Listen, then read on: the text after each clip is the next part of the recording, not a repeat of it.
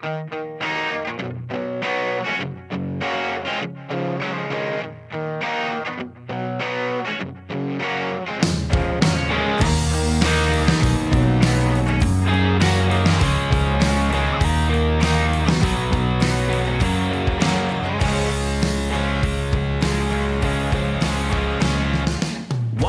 do you stand afar off, O Lord? Why do you hide yourself in times of trouble? Hello, welcome to Warhorn Media's podcast of Out of Our Minds blog posts. This episode is titled, When Submission is Perfectly Right and Good and True. The post is by Tim Bailey, I'm your reader, and it's dated November 11, 2022. Over on Sanityville, an elder was describing a discussion he had with a young man who believed he was, as a Christian, duty-bound to resist any command of the civil authority which Scripture did not explicitly state to be within civil authority's sphere of governance. In the course of describing his discussion with this young man, the elders asked the Sanityville community, quote, "Obviously, the civil magistrate does not have authority to command people to sin, but is there any limit short of that?" Unquote. To which I responded concerning the, quote, "not have authority to command people to sin," unquote part. Dear brothers, not sure about this. On the one hand, we have Daniel asking, quote, permission not to defile himself, unquote, and the apostles refusing to be gagged preaching the gospel. Quote, "We must obey God rather than man," unquote, is the mother lodestone of this side of the truth. On the other hand, we have Naaman asking, quote, "In this matter, may the Lord pardon your servant when my master goes into the house of Rimmon to worship there, and he leans on my hand, and I bow myself in the house of Rimmon. When I bow myself in the house of Rimmon, the Lord pardon your servant in this matter," unquote. This is only the explicit one, but we can extrapolate many such conflicts of conscience in the service of any number of men in the courts of their king. Yes, there are notable examples of their faith leading them to disobey their civil authorities. Still, it's quite a distance from keeping our habit of praying in the window for all the world to see, Daniel, to never sinning in any slightest way because of our submission to our king. And this not only with pagan kings, but also the kings of Israel and Judah. Do we really think Joseph never sinned as a function of obeying Pharaoh? Vice President Pence in obeying President Trump, Mrs. Pence in obeying Mr. Pence. That's where I keep asking the belligerators to focus their attention. Are they really capable of thinking or saying that their wife should never allow herself to sin due to her honoring the authority of her husband? Then the opposite, do we really think we should teach our daughters never to follow their husband's wishes or commands, if doing so would cause them to sin, or to participate in his sin? I mean, really? Say he has high blood pressure and asks his dear wife to keep salt on the dinner table. Say he asks her to go on a walk with him Saturday evening when he needs to finish writing his sermon, and it's become a habit for him to put it off until early Sunday morning. Say she has promised to help clean the house of a new mother coming home from the hospital tomorrow, and she's scheduled to meet those women at the new mom's house at 4:30 that afternoon. Then at the last minute, her dear husband, who tends to do these things, calls her and says he would like to go to their son's soccer game. He is able to get off work early, after all, and he wants her to come with him. But of course, she herself, in her own personhood and commitments, knowing full well how the others are depending on her keeping her word, and she most certainly is a woman known for always and in every way keeping her word, tells him no, explaining it would be sin for her to do as he asks. But who knows?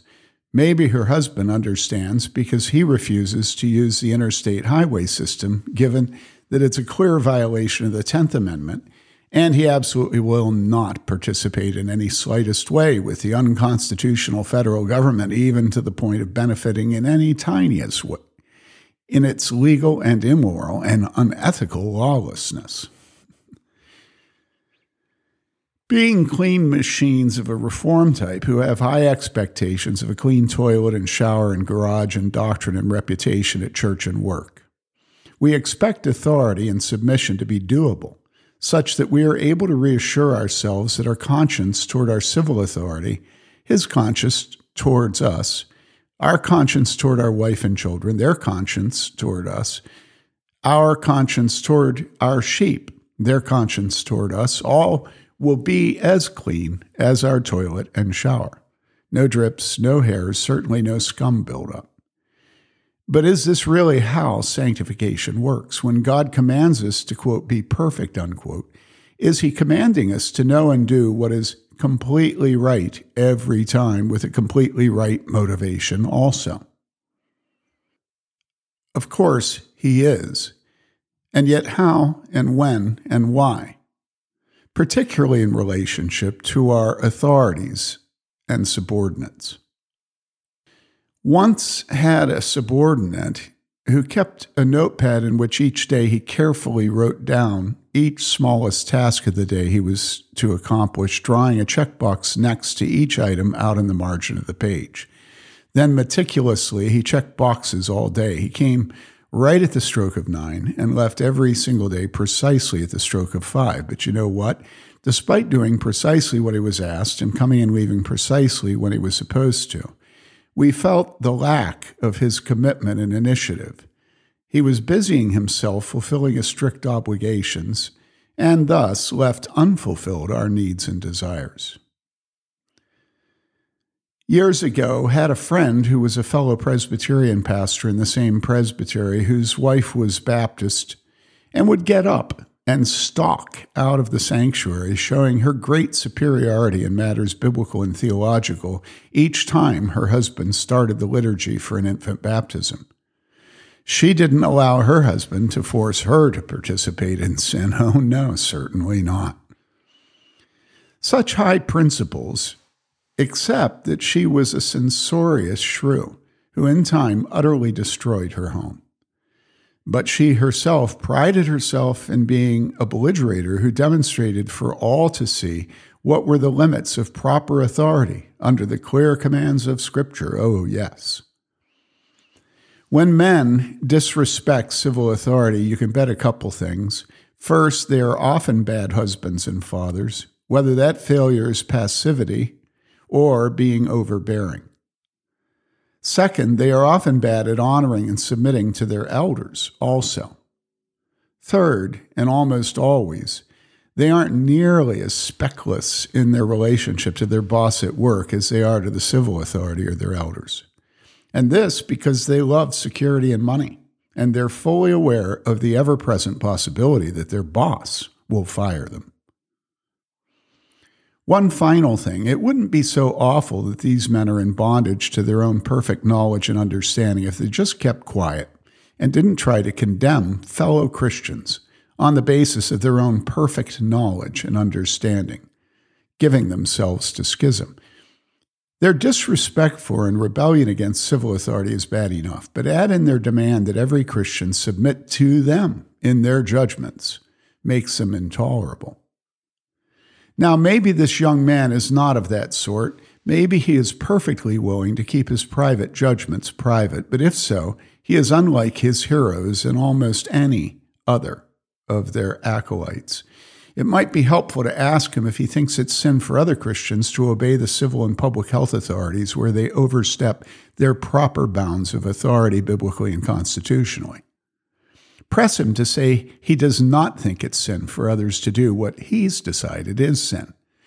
And I'm guessing he will hem and haw, and in the end not be able to leave others' consciences free of his own judgments. He'll keep wanting to say it's sin for others to submit to what he deems unlawful exercise of civil authority. But he'll know you're laying a trap and do his best to hem and haw his way out of it. Which he better do. Because what right does he have to judge a fellow Christian in these matters? Has God given him authority over fellow believers, particularly given that he's no church officer? Is he not violating his proper bounds of authority? Is he not binding other men's consciences?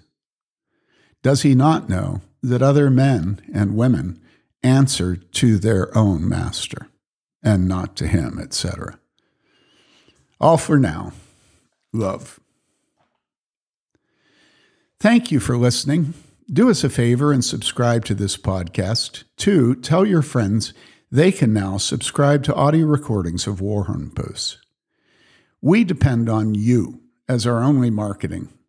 Until our next post, stay warm, devote yourself to loving your neighbor, and love God with all your heart and soul and mind and strength. This is Tim Bayly saying thank you for giving us a listen. Goodbye.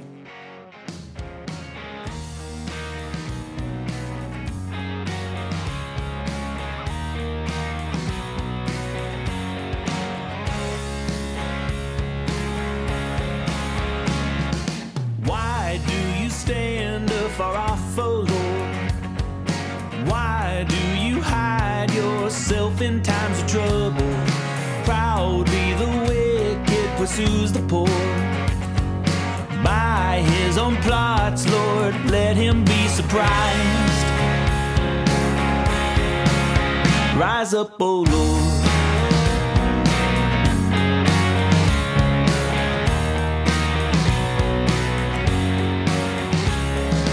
Hear how he boasts of his heart's desire.